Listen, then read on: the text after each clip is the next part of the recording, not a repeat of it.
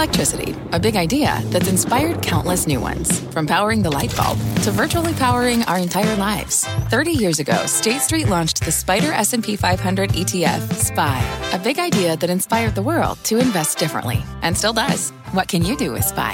Before investing, consider the fund's investment objectives, risks, charges, and expenses. Visit ssga.com for a prospectus containing this and other information. Read it carefully before investing. SPY is subject to risks similar to those of stocks. All ETFs are subject to risk, including possible loss of principal. Alps Distributors, Inc. Distributor. And welcome to Fast Money. I'm Melissa Lee. Your traders tonight are Guy Adami, Tim Seymour, Dan Nathan, and Brian Kelly. Coming up on Fast, a mega week for mega stocks. What you can expect when these tech titans begin reporting results. Plus, Tesla zooming higher today. We'll tell you what kicked shares into overdrive. And later, we're going dividend diving, but with a twist. Our traders will break down which dividend ditchers may still be worth a buy. But we begin with breaking news out of the White House. President Trump wrapping up a meeting with retail executives. Kayla Tauscher's got the very latest. Kayla. Melissa, the president tweeting that this White House press conference will now be at 5:30 p.m., where we expect the conversation to revolve around what the nation is doing to get testing capacity online so that more Americans can get tested and more Americans can go back to work. The White House is expected to release two documents this evening. One is essentially a chronicle of actions taken to date so far to ramp up the capacity of testing in this country. The second is essentially a blueprint for states for how they can get access to more tests and what resources the federal government has that are available to them. The president hosted many leaders from retail and pharmacy companies at the White House today to talk about how to leverage the retail industry to provide some of these locations for testing. Here's what some of these companies said that they were willing to do. CVS and LabCorp are expected to provide about 1,000 locations with a capacity to run 1.5 million tests a month, according to some of the promises that were released today. Walmart separately is expected to open a total of 100 sites. They say that they will be able to test 20,000 a week. Target has provided some parking lots for other personnel to be able to run those tests, but it's unclear what they are able to do with their own personnel after the president earlier this year asked them personally to get involved in this fight. And then there are a couple others as well. LabCorp and I said, I believe, CVS earlier. Melissa, it's LabCorp and Walgreens conducting 50,000 tests a week at drive-through locations in 49 states. It's CVS. It's going to provide 1,000 locations and 1.5 million tests every month. They're hoping to get online to that level by the end of May. Now, a lot of these facts are coming in real time. We're expecting a little bit more information to come out of the White House momentarily, Melissa, but certainly the White House is trying to leverage the private sector here to get all of these tests up and running, even if it is several weeks after it probably would have been most helpful. Melissa? All right, Kayla, thank you. Kayla Tauscher in Washington. Retail, by the way, a big winner today, the XRT jumping 5%. So as retailers bet on reopening the economy, are you betting on retail? Should you? And are tests really the key here for this sector, Guy? I think you bet on some of them. Are tests the key for the sector, for the market? I know everybody's pointing to that, and that makes obvious sense, but I think there are a lot of other things under the surface that are sort of very concerning. But I'll answer your question. The retailers that have done well, in my opinion, are going to continue to do well. I mean, we've talked about Dollar Gen for a while. That continues to go higher. Today, I thought what's fascinating was the move higher in Target post-earnings last week, and then obviously the move lower in Walmart. I think that trend will continue. I still think you can buy Target, and if you're into it, you sell Walmart against it. And I think all these big names, the Macy's, Nordstrom's, Bed Bath & Beyond, that had 10 to 18% moves, to me, I'm not really sure why necessarily today, but it's a lot of short covering into earnings over the next couple weeks. So I wouldn't be chasing those, but I'd be staying with the names that I mentioned prior. And the volatility, Dan, is what you pointed out on our conference call earlier today. For every 5% move up in the XRT, we see a 5% or bigger move down on the same index. Yeah, really interesting, Mel. I mean, when you think about, obviously retail was a sector that you expected to be hit when 95% of U.S. retailers were forced to be closed. But down here now, we're seeing extreme volatility, and I think it's in a lot of these much weaker names when you think about Macy's, Nordstrom's, Kohl's, some of these big box guys, they just had a really tough time here. And to Guy's point, Amazon, Walmart, Target, Costco, these guys have been anointed the winners here. They were anointed the winners before this crisis, and because of the forced shutdown of all of their competitors and their omni-channel approaches, they've just done great. I mean, Kayla had mentioned all this testing. LabCorp separately said that they could also do antibody tests and expect to be able to do 200,000 tests per day by mid-May. So, Tim, of the four of you, I would point to you as perhaps the one most likely to actually walk into a store and buy something, maybe a rag and bone suede vest or whatnot. But what will it take for you to go into that store? I mean, is a widespread antibody test? I mean, that's sort of the question here, right? How long can retailers withstand this pain? Yeah, they would need to have some kind of suede or leather advertised in the window, Mel. So I think if you look at the outperformance of retail, and remember, this is a sector that's outperformed the S&P from the bottom by almost 17%. If you just do the SPY against the XRT, of where there had been massive underperformance, and just today you broke above that 50. It's no question that retailers are getting some sense, at least, that you have a little bit more visibility into truly where you have revenue stream again after this complete shutoff. So the question for retail also has been the most levered names were the ones that were under the most pressure. Doesn't necessarily mean that they suddenly have a lifeline, but we've talked a lot about Macy's, and Macy's is one where I don't think Macy's comes out of this a stronger company, but at some point the valuation was really a very attractive, or is attractive relative to the parts, the real estate value alone. So something like a Best Buy, which also the analog from 2008, 2009 is something that investors, I think, punished more going into this relative to what they thought the consumer was going to be like coming out of COVID-19. We still don't totally know, but I think someone like a Best Buy is very well exposed to these stimulus checks that are actually going to households. So I think there are some relative winners in here, and I agree with Guy. Relative value is the other part of this. I don't want to own Walmart at this valuation, and whereas I think someone like Target, while I don't love that story for the consumer overall, it's a much more attractive trade. Indulge me in this contrarian line of thinking, Brian Kelly, because I know you are a contrarian at heart, so I'm picking the right person on the panel for this question. But in terms of this move in the XRT, could we be seeing this sector anticipate a reopening of the economy in advance, as stocks do, especially as the Texas governor announced that, that April 30th expiration of the stay-at-home order, that is going to expire. So Texas is going to effectively reopen to some degree already this week.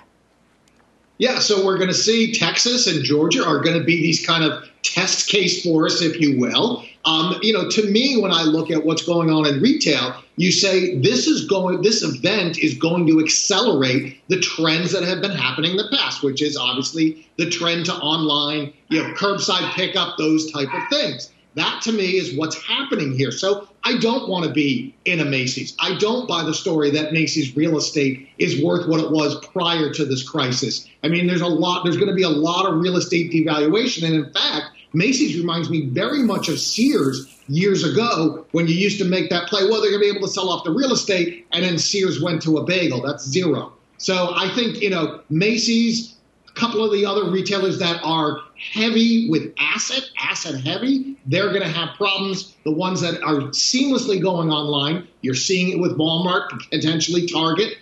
Those are the ones that are going to be the winners out of this. I like your choice of bagel over donuts, a nod to New York, of course. Guy, in terms of the accelerant, that actually is a theme in this whole pandemic, right? I mean, we had that Moffett-Nathanson note just last week about Disney and streaming, and how usually situations like this are accelerants to trends that had already been in place. They actually use that exact word, accelerant. So can we apply that, in your view, to retail? I believe so. I absolutely believe so. We've said this for a while now. Many of these retailers that we just talked about at length, they were on this trajectory prior to the word coronavirus ever being uttered in mainstream media. So they were going that way. Obviously, this, to your word, and Moffett-Nathanson's, accelerated it. But I'll ask you this. What's that day after Thanksgiving? What do they call that thing? Black Friday. Black Friday. When everybody and then there lines was Cyber up. Monday. Yep, right, yep, everybody. Yep. It's Happy Turkey Day, guy. Those things, right? But everybody lines up. Do you think? Seriously, do you think you're going to be hordes of people lining up when they open the first Macy's? Or No, is the short answer. I mean, they can open whatever they want, but people aren't racing back. I mean, they could say that they'll pay you to go on an airplane right now, but it's not happening. So despite I understand people want to be optimistic. I get it. Trust me, I get it. I just don't think we're at that place right now where people are ready. The pent-up demand that everybody talks about, the president talks about, I understand it in theory. I don't necessarily know if it happens in real life. Dan, quick. Yeah, just real quickly, Jeffrey Gundlach this afternoon on the halftime report talked about on the other end of this crisis that we may see a very, very different consumer. This consumer in 2019 was going crazy on credit to consume at levels of 90% of GDP versus normally 70%. So when you think about the massive job losses that we have had in such a short period of time and the likelihood that they just don't come back full swing for at least a year and a half, consumption may be down a great deal. We may get back to some saving. We may get to the pent-up demand, maybe for these checks, but on the way out, we may not be as just splurging on concessionary items, especially big-ticket items, the way we had been the last few years. Okay, so let's talk about this changing consumer potentially. Turn to another industry mapping out a path forward. The casino stocks cruising higher to kick off the week. Las Vegas Sands, MGM, Wynn Resorts, all locking in big gains as investors start to make bets on what a post-coronavirus environment might look for these gaming stocks. While these names are still down big on the year, could it be time to start getting constructive on what the future holds for the casinos? And Tim, of course, we've heard from the mayor of Las Vegas coming out very vocally wanting to reopen the Strip. Former CEO of MGM, Jim Murren, is the head of the state's coronavirus task force, and he's starting to think about what casinos could look like in this new environment. But if people have to be 6 feet apart and people have to get their temperatures taken before they walk onto a casino floor, are you going to go? Well, I like to get to Vegas a couple times a year, so I think at some point I will go. I think you have a case where we have to really understand what the new normal is. And I mean, obviously, purely from a vaccine and a treatment perspective, because people will go back to casinos. And if you're investing in casinos, first of all, that traded down 72% in 20-something days. I mean, extraordinary, at least if you look at Wynn. And it's also up 70% in 15 days or so. A lot of this, by the way, since on April 7th, they guided on Q1. They also gave a liquidity update. So this is a company that's got $3 billion in reserves or cash, and they're burning between in Macau and in Asia, they're burning about $3 million a day, and in the Strip and in the U.S., they're burning about $3.5 to $4, call it $8 million a day on a $3 billion cash line of credit and reserve. And this is a case where if you're a medium-term investor in casinos,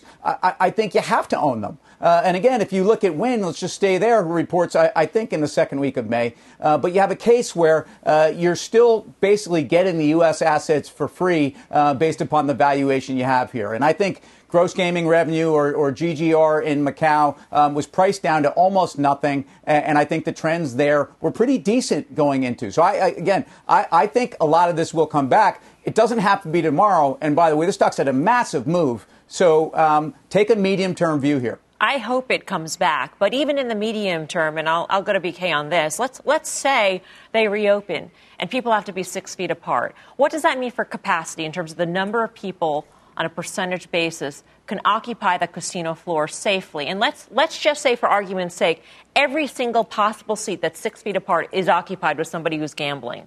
What does that mean for the revenue for that particular casino still? Well, and not all, a couple different things to remember on this. I'll add into it the fact that all these casinos are hotels as well. And many hotels, when they're below 90% occupancy rates, lose money and cannot operate. So I don't know how you have a casino that's half empty or half full, depending on your perspective, and a hotel that's a third full or a half full, and think that you're going to generate the same kind of revenue as before. The other thing that I'm struck by is that I know these casinos want to open up, and I'm sure people will go there, but there's this huge divergence between what the casinos are saying and people wanting to reopen, and then the airlines. I mean, how do you get to Vegas? You hop on a flight. Very few people will drive there. Everybody hops on a flight. They're saying it's 1 to 2 years away before you get any type of volume back up. That is going to impact Vegas. So with the runs off the bottom in these stocks, BK is a seller. Last word, Guy. So in early March, we mentioned how well, relatively speaking, Wynn was trading vis-a-vis the broader market. And we said, maybe there's some glimmer of hope. And I know over the last couple of weeks, we've said, Wynn Resorts could trade up to 85 on air. And I think today it traded up to 83.99. So, that's worked. That's been the right call. Not because of anything has fundamentally changed, but as Tim always says, you buy these stocks when things are getting less bad. With that said, there's nothing more lame. And remember, I taught you how to play craps, remember? There's nothing more lame than being at a craps table with... I have no idea what you're talking about. Well, you learned everything I know then. Oh, well, anyway. My point is, the casinos with two people at a crap, it ain't a casino. Maybe that's the new norm. But to BK's point, there's going to be an opportunity to short these things. I think we're probably a week away. If Wynn would trade up to $90, which it might do tomorrow, I think you sell the double, as they say in trader parlance. I just say no to gambling, by the way. No gambling for me. Coming up, GM slashes its dividend, joining a growing number of companies that have done the same. We'll find out if our traders like any of these names. And later, we're counting down to big tech earnings. Will it be a mega week for MAGA stocks? We'll get some answers. Fast Money's back in 2.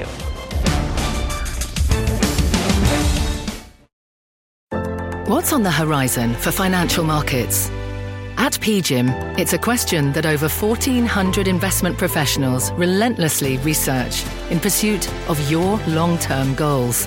Specialized across asset classes, but united in collaboration, our teams provide global and local expertise. Our investments shape tomorrow, today. Pursue your tomorrow with PGIM, a leading global asset manager. Welcome back to Fast Money. Another dividend bites the dust. General Motors slashing its dividend, halting its share buybacks as it shores up liquidity during the pandemic. And GM's not alone. In case you've lost track at home, this is a giant scrolling list of all the companies that have cut their dividends in recent weeks due to the coronavirus outbreak. So we thought this would be a great time to play a little Trade It or Fade It. That's right. Trade It or Fade It. Dividend cut edition. So we kick it off with Guy on General Motors. Trade it or fade it? And we ask this question because there's a couple ways to look at a dividend cut. Either the company is weak and sees bad things ahead, or maybe they're just simply being conservative and shoring up their balance sheet. Right. Can I ask you a quick question, Of Mel? course. I'm sorry, it's been a while. So the traded part means I think it's going to go higher from here. So we're trading it, faded, it, right? Just so I get the rules right. Because I don't like when you start with me. I usually cheat off the other guys. No, actually, correct. I usually start with you. And trade it means you buy it. Fade it means you sell it. Fade it! Fade it! Fade it! It's funny, Mel. It's actually not that funny. But if you go back and look, since this new iteration of GM, which is now, probably 11 years old or 10 years old or thereabouts, it hasn't been a particularly good stock. As a matter of fact, it's been an abysmal stock. The S&P's gone from basically 700 to current levels, and General Motors has gone from, I think, 33 or so to where we are now. I don't see any compelling reason to own it. The valuation argument's been there. That's not going away. So I would absolutely say, and if you want to roll the tape, fade it. BK, I'm wondering if you agree with Guy. Nice. Thank you for the sound effect. A little bit delayed there.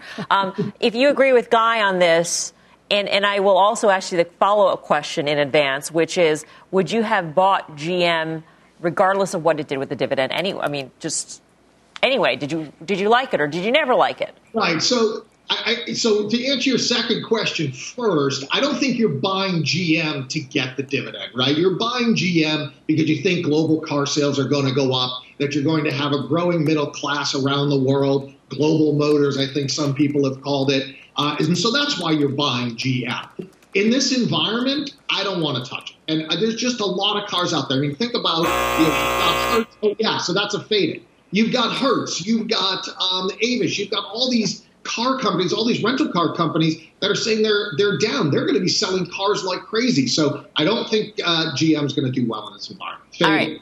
Tim Schlumberger. Yeah. Hi. I'm going to trade it. And I've talked about this stock over the last few weeks. I actually, and look how it performed today with oil down 7%. So these guys cut their dividend by 84%. These guys have gone out of their way to let you know where they have actually reeled in CapEx. This is the technology leader in oil field services. This is a case where I think you priced in enormous destruction. And at this point, this stock actually has the cash flow. This stock is the most efficient player. Rig counts have been cut massively. It's not going to get the sector's not going to get rosy on you overnight, but it's really what it's traded this thing down to. And I think you can own Schlumberger here. And the price action of the stock during very volatile oil prices, I think, reinforces that view. So I trade it. Have I mistraded or faded? Darden is the next one, and it is for Dan. Darden, traded or faded? Yeah. I think you faded here. The stock has obviously gotten destroyed without a whole heck of a lot of visibility about their business going forward, but it has a huge run off the lows here. Listen, I just take a much more pessimistic view of the economy here. I think this is going to take us a lot longer to work our way out. I can't speak to things like oil and rig counts and all that sort of stuff, what Tim was just talking about. But one thing, if you look at Main Street, you realize that there is going to be tremendous disruption to the restaurant business. So, I'm hoping that Darden makes that out alive. But when you think about the fact that they're not going to get back to peak earnings until maybe late 2021, 2022, I just don't see why you buy this thing after that big run up it's had over the last month. All right, last one up, Hilton, and it's for Brian Kelly. Traded or faded, Hilton? This one's an easy one. It's a faded. I mean, we talked about the casinos being hotel chains. Yeah, you fade this one. I think it's going to be an awful long period of time before these occupancy rates get back to anywhere near the place that they can make some money. You're raising your hand, guys, so I will allow this. So I know that there are 5 of us in 5 different spots and then the crack crew in EC, but hopefully they can play the following soundbite on the back of BK. The great Paris Hilton saying, "That's hot." That's what I was saying. That's hot. BK. There you have it. Good for you, EC crew. All right, coming up, the market seems to be pricing in a big move from the Fed this week, but what if they don't deliver? We'll break down the big Fed bomb that could be lurking in the tape, and later, is trouble brewing for Starbucks? Why options traders are getting cautious ahead of tomorrow's earnings. Stay with us. Fast is back in 2. Summer, the best time of year, usually doesn't come with a great deal. Soaring temperatures come with soaring prices. But what if there's another way? With IKEA, your summer plans can last longer than 2 weeks of vacation and be more affordable. Here, everyone can have lounge chair access, no reservations needed. From affordable outdoor furniture to stylish accessories, we have all the essentials you need to soak up summer in style, no matter the size of your space. Start planning a better summer with IKEA. It's your outdoor dreams inside your budget. What does it mean to be rich? Is it having more stories to share or time to give? Is it being able to keep your loved ones close or travel somewhere far away? At Edward Jones, we believe the key to being rich is knowing what counts. Your dedicated financial advisor will take a comprehensive approach to your financial strategy to help support what truly matters to you. EdwardJones.com/findyourrich. Edward Jones, member SIPC. Welcome back to Fast Money. Stocks finishing higher today as we gear up for what could be a major moment of truth for the market. The Fed kicks off a 2-day meeting tomorrow, and with the Fed all in on doing whatever it takes, buying whatever it takes to stabilize the economy, the stakes couldn't be higher. Listen to what Allianz Chief Economic Advisor Mohamed El-Erian said earlier today on Squawk Box. If the Fed went all the way down to high yield, why not one step further into stocks? Do they keep quiet and allow that implicit Fed put support the stock market? Or do they say something to stop more moral hazard? I think they're going to avoid this issue. That would be an interesting proposition, Guy, and I'll kick it off with you. I mean, let's be clear. The Fed on its own can't buy equities. It would need congressional approval. But in this crisis era, that may not be too far off either. So is there a belief in the marketplace, as Mohammed puts forth, that perhaps the Fed could actually step in and really be a put for the market? Yeah, well, I hope not. obviously, because then we're going down a road that I don't think we should go down. But the second point is, I understand the crisis we're facing on the health front, on many fronts, but in terms of the stock market, I mean, the S&P 500 is down, 16% off its all-time high? I mean, that's no crisis. I mean, obviously, a couple weeks ago it might have been a different story, but the market's come raging back. So to even have that conversation right now seems to me a little premature. I am not a fan, I'm not a fan of a lot of things the Fed has done, and I can wax poetic as to a lot of the reasons I think we've gotten ourselves to where we are now based on their activities over the last dozen years. But let's just hope it doesn't have to come to that, Melms. Well, I mean, what's interesting, and Dan, you pointed this out on our calls, that the Fed has been in so many asset classes at this point. There are so many distortions within this market. So how do you use, for instance, you pointed out HYG. A lot of people point to HYG as some sort of barometer of the health of the stock market. Well, listen, Tom Lee has been pointing this out from Fundstrat that HYG is diverged from certain other asset classes. And obviously, one of the Fed's actions was to kind of get the plumbing going in some of these capital market capacities. And therefore, there's been a lot of issuance. And he thinks that's bullish. And I don't disagree with that. I mean, we're getting some deals done that need to be done in the high yield market. And that's going to ease some of the pain that a lot of these companies are feeling. But the main point here is distortion. And I'm going to make a lot of fast money fans very happy. If the Fed starts buying stocks here, I quit. I'm out. It's done. It's a mug's game at that point. It doesn't make any sense. So, you guys may get your wish, but to Guy's point, if they start buying stocks here when we are just 2 months into the biggest economic crisis, one of the largest drawdowns that we ever saw into the shortest amount of time, one of the biggest health crises that we've seen in decades, if not 100 years, and they start doing it now after this rebound, it makes no sense. Price discovery's out the window. Why own risk assets? Because you're never going to know what they're really worth. Dan, there are plenty of people who do love you. I just wanted to point that out. But Brian Kelly, when I think about central banks buying stocks, I think of Japan, and I'm not familiar enough with Japan. I'm sure you are much more familiar than I am with the context and whether or not it was met with surprise that they went to that last resort.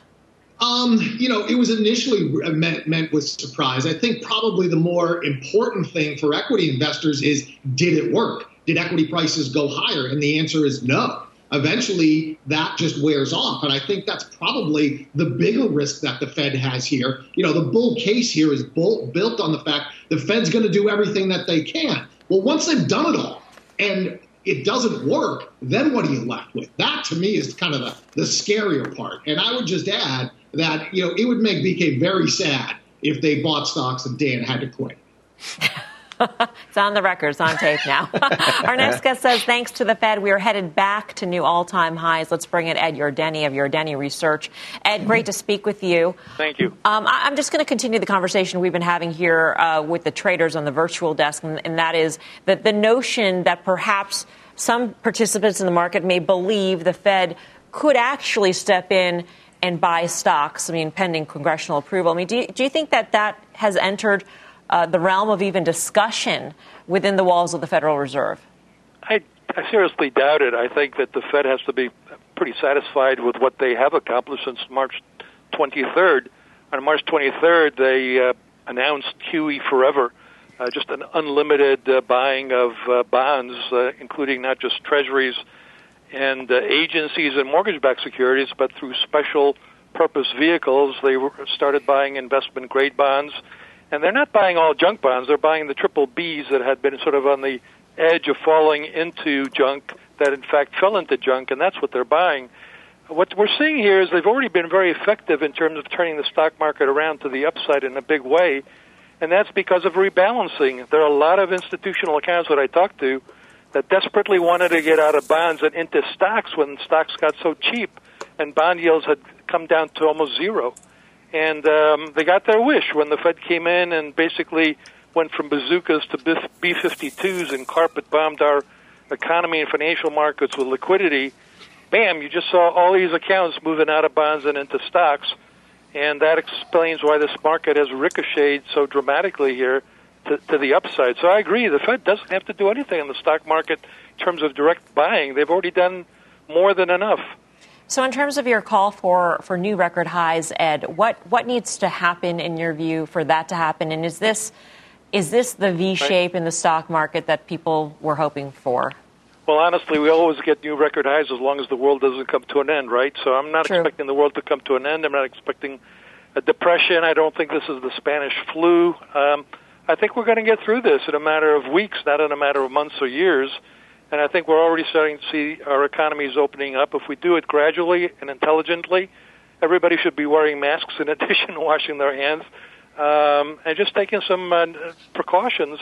I think we are going to open up the economy, and I think we'll accommodate to this new world that we're in of being more conscious about health situations. But we've got technology, we've got healthcare companies that are going to definitely benefit from this kind of environment. And I think there's going to be a consolidation of a lot of businesses, especially the energy sector. So there's actually going to be fewer quality companies to invest in, and they're going to have high PEs. So let's just fine point this, Ed, and that is in terms of your call for new record highs, we just have to basically exceed where we were in February, right? So well, yes. What's the timing on this in your view?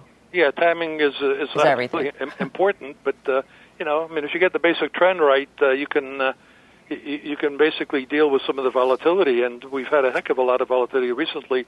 Look, to be honest, I was looking for 3,500 by the end of this year, at the beginning of the year, before the virus hit, and we got to 3,300. We actually got pretty close ahead of schedule. Then when the virus hit, I said, you know what, I think we want to have some cash just in case this virus turns out to be a serious correction. Well, it turned out to be a bear market, but so far it looks like a 33-day bear market and has rebounded to a 15% drop from the top, which is kind of back to correction territory. Right. I'm looking for 3,500 by the end of next year, so I'm pushing it out. I don't know what I want to do about the 2,900 which is the number I changed to for the end of this year. We're already there. Yeah. For all practical purposes. So I don't know. I'm not going to get too cute about it. I'm going to kind of leave it there, see how this market absorbs some of the news that we still have to absorb in terms of earnings and all that. But I think that the trend is higher, and I think we did make a low on March 23rd thanks to the Fed's QE forever. Okay. Ed, thank you. Appreciate it. Ed Yardeni Research. Tim Seymour, what do you think of Ed's call? Well, Ed is basically arguing a couple things. He's arguing that from a reallocation and a rebalancing perspective, a lot of funds have to go back into the equity market. I think that's a fair one. J.P. Morgan's been saying that. You have a case where equity valuations came into this at absurd levels going in. So we take it as a given that multiples are not going to make any sense. The one thing I would just caution on is you've seen companies coming in and stepping into the investment grade bond market en masse over the last couple of weeks. Ultimately, I think that's very good in the short term. I think you're getting to a place here where companies have levered up their balance sheets dramatically. So what we look like on the other side is still very much unknown. But yeah, I don't see, in the absence of the financial oppression that the Fed has thrown at anyone that wants to save or have a fixed income, they've been forced into equities. And I think that's going to be something that really gives equities more bang than people think. This notion that Ed brought up is interesting. The notion of companies, low-quality companies, maybe going out of business, so some sort of a consolidation within the market, fewer high-quality names to invest in, Dan. What does that do to the overall shape of the market? We're already in a market that has very little breadth when it comes to the haves and have-nots, the ones that have bounced off the lows and the ones that haven't recouped those losses. Well, listen, I mean, the equity market is reflective of what's going on in the economy, right? So there's fewer and fewer winners in the stock market, and we're just socializing the losses of everyone else. And you guys had a great segment with Carter the other day talking about the concentration of the top 5 in the S&P, the highest point in 30 years or so. And Goldman Sachs was out talking about it over the weekend, and they said when you see that level of concentration and that overboughtness and that narrow breadth, it doesn't end well. I don't know why it would be different this time. Those 5 names are going to continue to be winners, but it's really the rest of the 500 in the S&P 500 that I'm worried about. And I think there's a massive disconnect between Wall Street and the stock market and Main Street. And I think that's what's going to play out over the next year. 3,500 by the end of 2021. It's optimistic. I just don't see it. The idea that we are all so afraid of a protracted bear market, given how difficult the circumstances are right now, whether this virus goes away like a miracle, the aftermath of the economic effects are going to be here for a while, and the equity market does not reflect that right now. All right, coming up, Tesla on a tear. We will break down what is helping this stock crush the S&P 500 this year. Stay with us.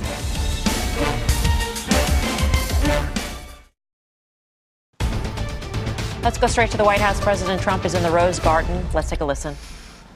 Today, I'd like to provide you with an update in our war against the coronavirus.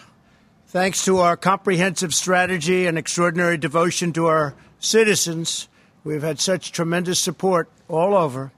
We continue to see encouraging signs of progress. Cases in New York area, New Orleans, Detroit, Boston, and Houston are declining.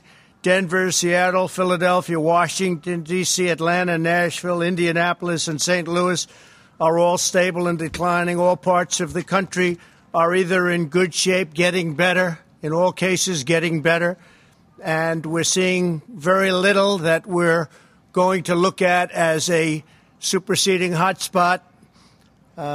Things are moving along.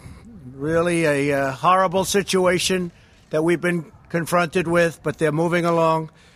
As we express our gratitude for these hard-fought gains, however, we continue to mourn with thousands of families across the country whose loved ones have been stolen from us by the invisible enemy. We grieve by their side as one family, this great American family, and we do grieve. We also stand in solidarity with the thousands of Americans who are ill and waging a brave fight against the virus. We're doing everything in our power to heal the sick and to gradually reopen our nation.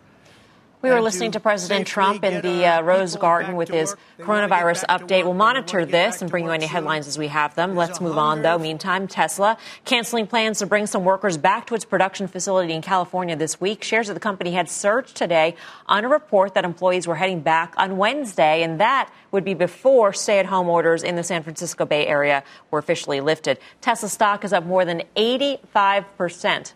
85% since the recent market low about 5 weeks ago. So what's your take, Tim, on this move? What a surprise. Tesla says something and then kind of changes their story. Look, Tesla at $800, I'll sell that to anybody that wants to.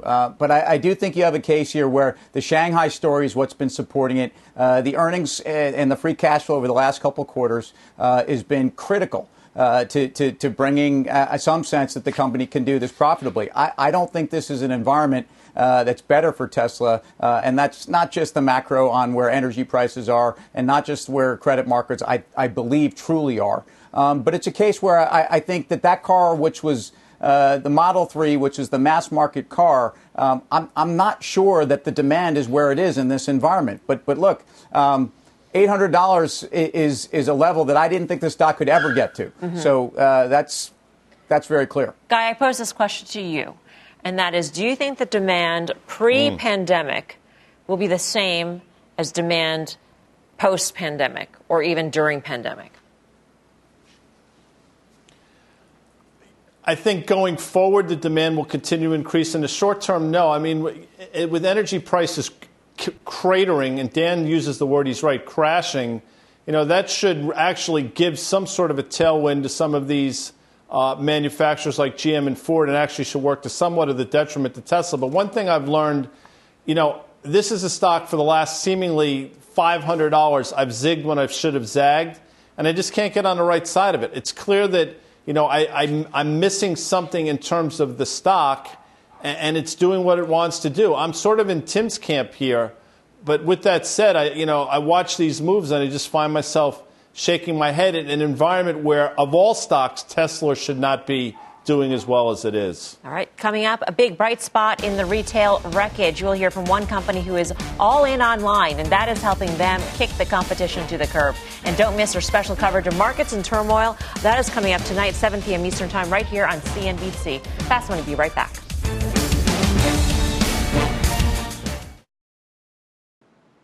Welcome back to Fast Money. The coronavirus wreaking havoc on the retail sector as many mall-based names remain closed. But some online retailers are seeing a big surge in demand, including our next guest's company, Eddie Liu, CEO of GOAT. They're an online sneaker reseller with major backers, including Y Combinator, Upfront Ventures, and Foot Locker. Eddie, great to speak with you. Hey, how's it going? So a lot of people are at home. Are they buying high-end sneakers? Yeah.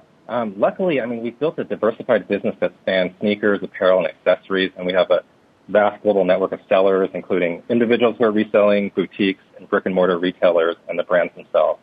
So, of course, we've seen some changes in our shipping logistics times, and our Flight Club brick-and-mortar retail stores are closed, but our business is primarily digital and more specifically mobile. So with over 20 million members at home sitting around, our business has been resilient for both buyers and sellers during this time. In terms of liquidity and the ability to operate, Eddie, I'm wondering if you have enough on hand or if you've gone back to investors and what your take on the environment is compared to when you did your last round. So my co-founder and I actually started working together during the 2008 financial crisis, so we're no stranger to potential dips in the economy. When we built GOAT in 2015, a sustainable business model has always been our priority. So we focused on having strong unit economics rather than a growth at all cost mentality like other startups you've seen. And that's why we built our marketplace the way we did. We're inventory-less, so it's a marketplace model, so we don't hold any inventory. And prices are set by the sellers, and they're dynamic, and they fluctuate. So it's really us being partners to our sellers and our buyers, where our sellers, depending on their liquidity needs, they can increase or reduce prices, and we just help them fulfill and authenticate the product. Dan, you got a question? Yeah. Hey, Eddie, I'm a big fan of the GOAT app. I've done both of my purchases via the GOAT app, but I also live in the city where Flight Club is, and it's a great retail experience. Before the pandemic, you guys were thinking about expanding Flight Club. What does this do to those plans? It's still a great retail experience, and what do you think of the omnichannel approach? We're still very bullish of the omnichannel approach. My whole thesis is that the best brick-and-mortar retailers will continue to survive and thrive once life goes back to whatever new normal this is. And we are pretty excited about what we can do for that channel. Especially, we've seen a resurgence in even sneakers like the Jordan brand shoes with Michael Jordan's Last Dance documentary coming out. There's just so much more excitement in the sneaker category, and that tactile experience of having omnichannel retail is going to be important in the future as it was in the past. Eddie, great to speak with you. Thanks for your time. Thanks so much. Eddie Liu, the CEO of GOAT. Dan, I got to go to you. You're chief sneaker correspondent. You sport sneakers yourself. You're the guy. So what do you glean from this, and what do you extrapolate to retail? I think it's really. I think there's pockets of retail that are going to continue to do well. People want to feel good about things. They're watching that Jordan documentary. They're searching on the GOAT app for Jordan 1s or this, that, whatever. And I just think it's a great service. They've done a great job with that omni-channel approach. And I think that his optimism about expanding further into bricks and mortar should tell you a lot about the future of retail. And it doesn't really look like what we've seen over the last 20 years. Guy, you spend, a third of your waking hours on the GOAT app? I find it hysterical that there's so many people out there that think they're going to buy a pair of original Air Jordans and have the same handle Michael has. You're going to play more like Jim Jordan than you're going to play like Michael Jordan, folks. So I just don't get it. With that said, TRB, the Reform Broker, he bought me a pair. Thank you. He bought me a pair of these Fly 7s or something for my 50th birthday 26 years ago. So I might put those on the GOAT app.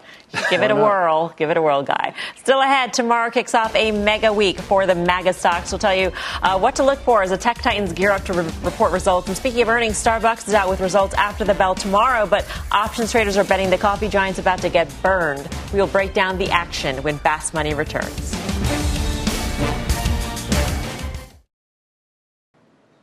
Welcome back to Fast Money. It's a mega week for the mega stocks. The big cap tech names all set to report over the next few days. So we go to Dan. What are you expecting out of these names, Dan?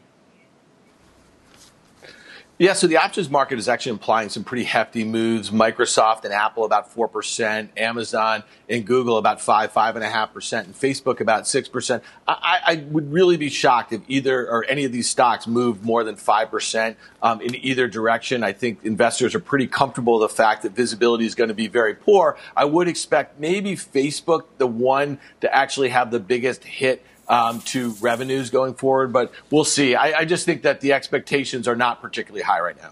And Avi, we are talking about the biggest stocks five biggest stocks making up 20% of the S&P 500, BK. So clearly, whatever these guys say this week is going to be crucial for the overall indice.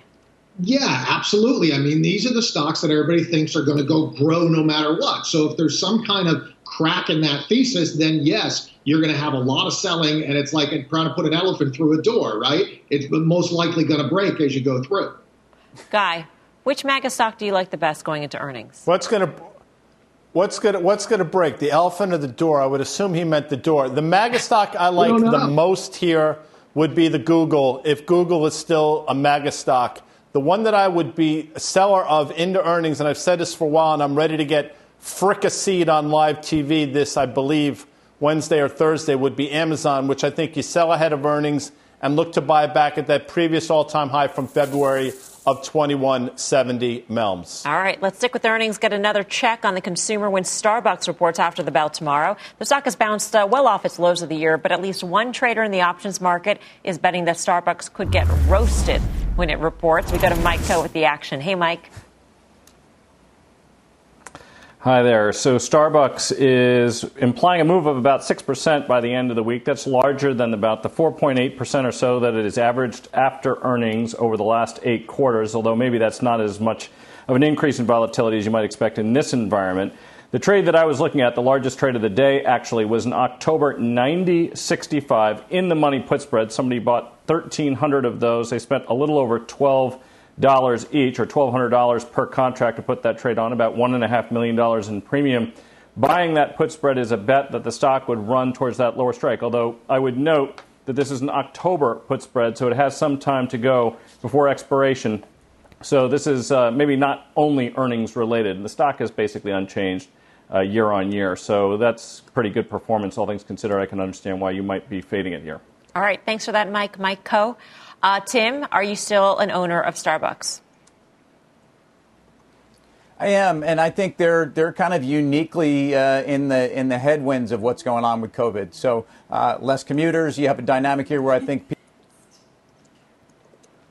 but I think they've got mid kind of single digits same store sales growth, 30,000 stores globally. It's one of the world. I think you own it here. How much higher? I'm not sure, but I stay long Starbucks. All right, BK? Yeah, I mean, listen, if you're long it, I'd probably be taking profits in it. I think, you've got a great CEO who understands this situation, but make sure you don't get burnt. That was a joke on the beans and the roasted. We got it. We're not laughing. No, sorry. This thing was on. This is not nearly as much fun as when we're all in person. It's fun. Don't get me wrong, but it's much more fun when we're all in one place. Guy Adami, where do you stand on Starbucks? Go back and look. Dan Nathan pointed this out weeks ago. That low we made a few weeks in March 23rd, I think, of $60 was the same low we made on Christmas Eve 2018. But I'm in the BK camp. I think if this thing rallies post-earnings, you take the money and run Melissa Lee. All right. For more options action, be sure to tune in to the full show. That's Friday, 5:30 p.m. Eastern Time. Up next, we got the final trades.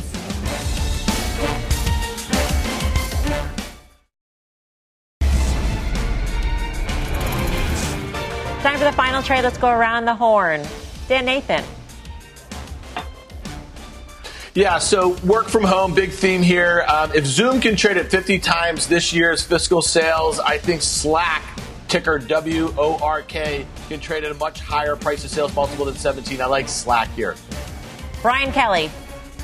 So if you think about what the world's going to look like, you're going to have supply chains come back to the U.S. U.S. companies should be better. Small caps tend to benefit from that by IWM. Tim Scott's frozen, so we go to Tim on the phone for the final trade. Tim. Yeah, I just flipped off for a Starbucks, but let's go with Best Buy. Despite the fact that Guy Adami likes the showroom there on Sunday afternoons, he's not right now. and I do think this is a beneficiary of both stimulus and a recovery in the consumer in the electronic space. Guy Adami. I learned that routine from you, Melms. You go in, you shop, and then you buy it online. However, Blackstone has traded ridiculously well. Right. BX.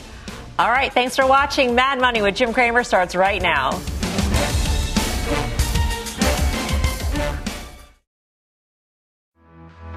The designer event is now on at Bloomingdale's, and you don't want to miss it. Shop the most sought-after handbags, shoes, and ready-to-wear from the top luxury designers, all at incredible savings. This sale only happens for a limited time online and in store. So head on over to Bloomingdale's today and shop the designer event.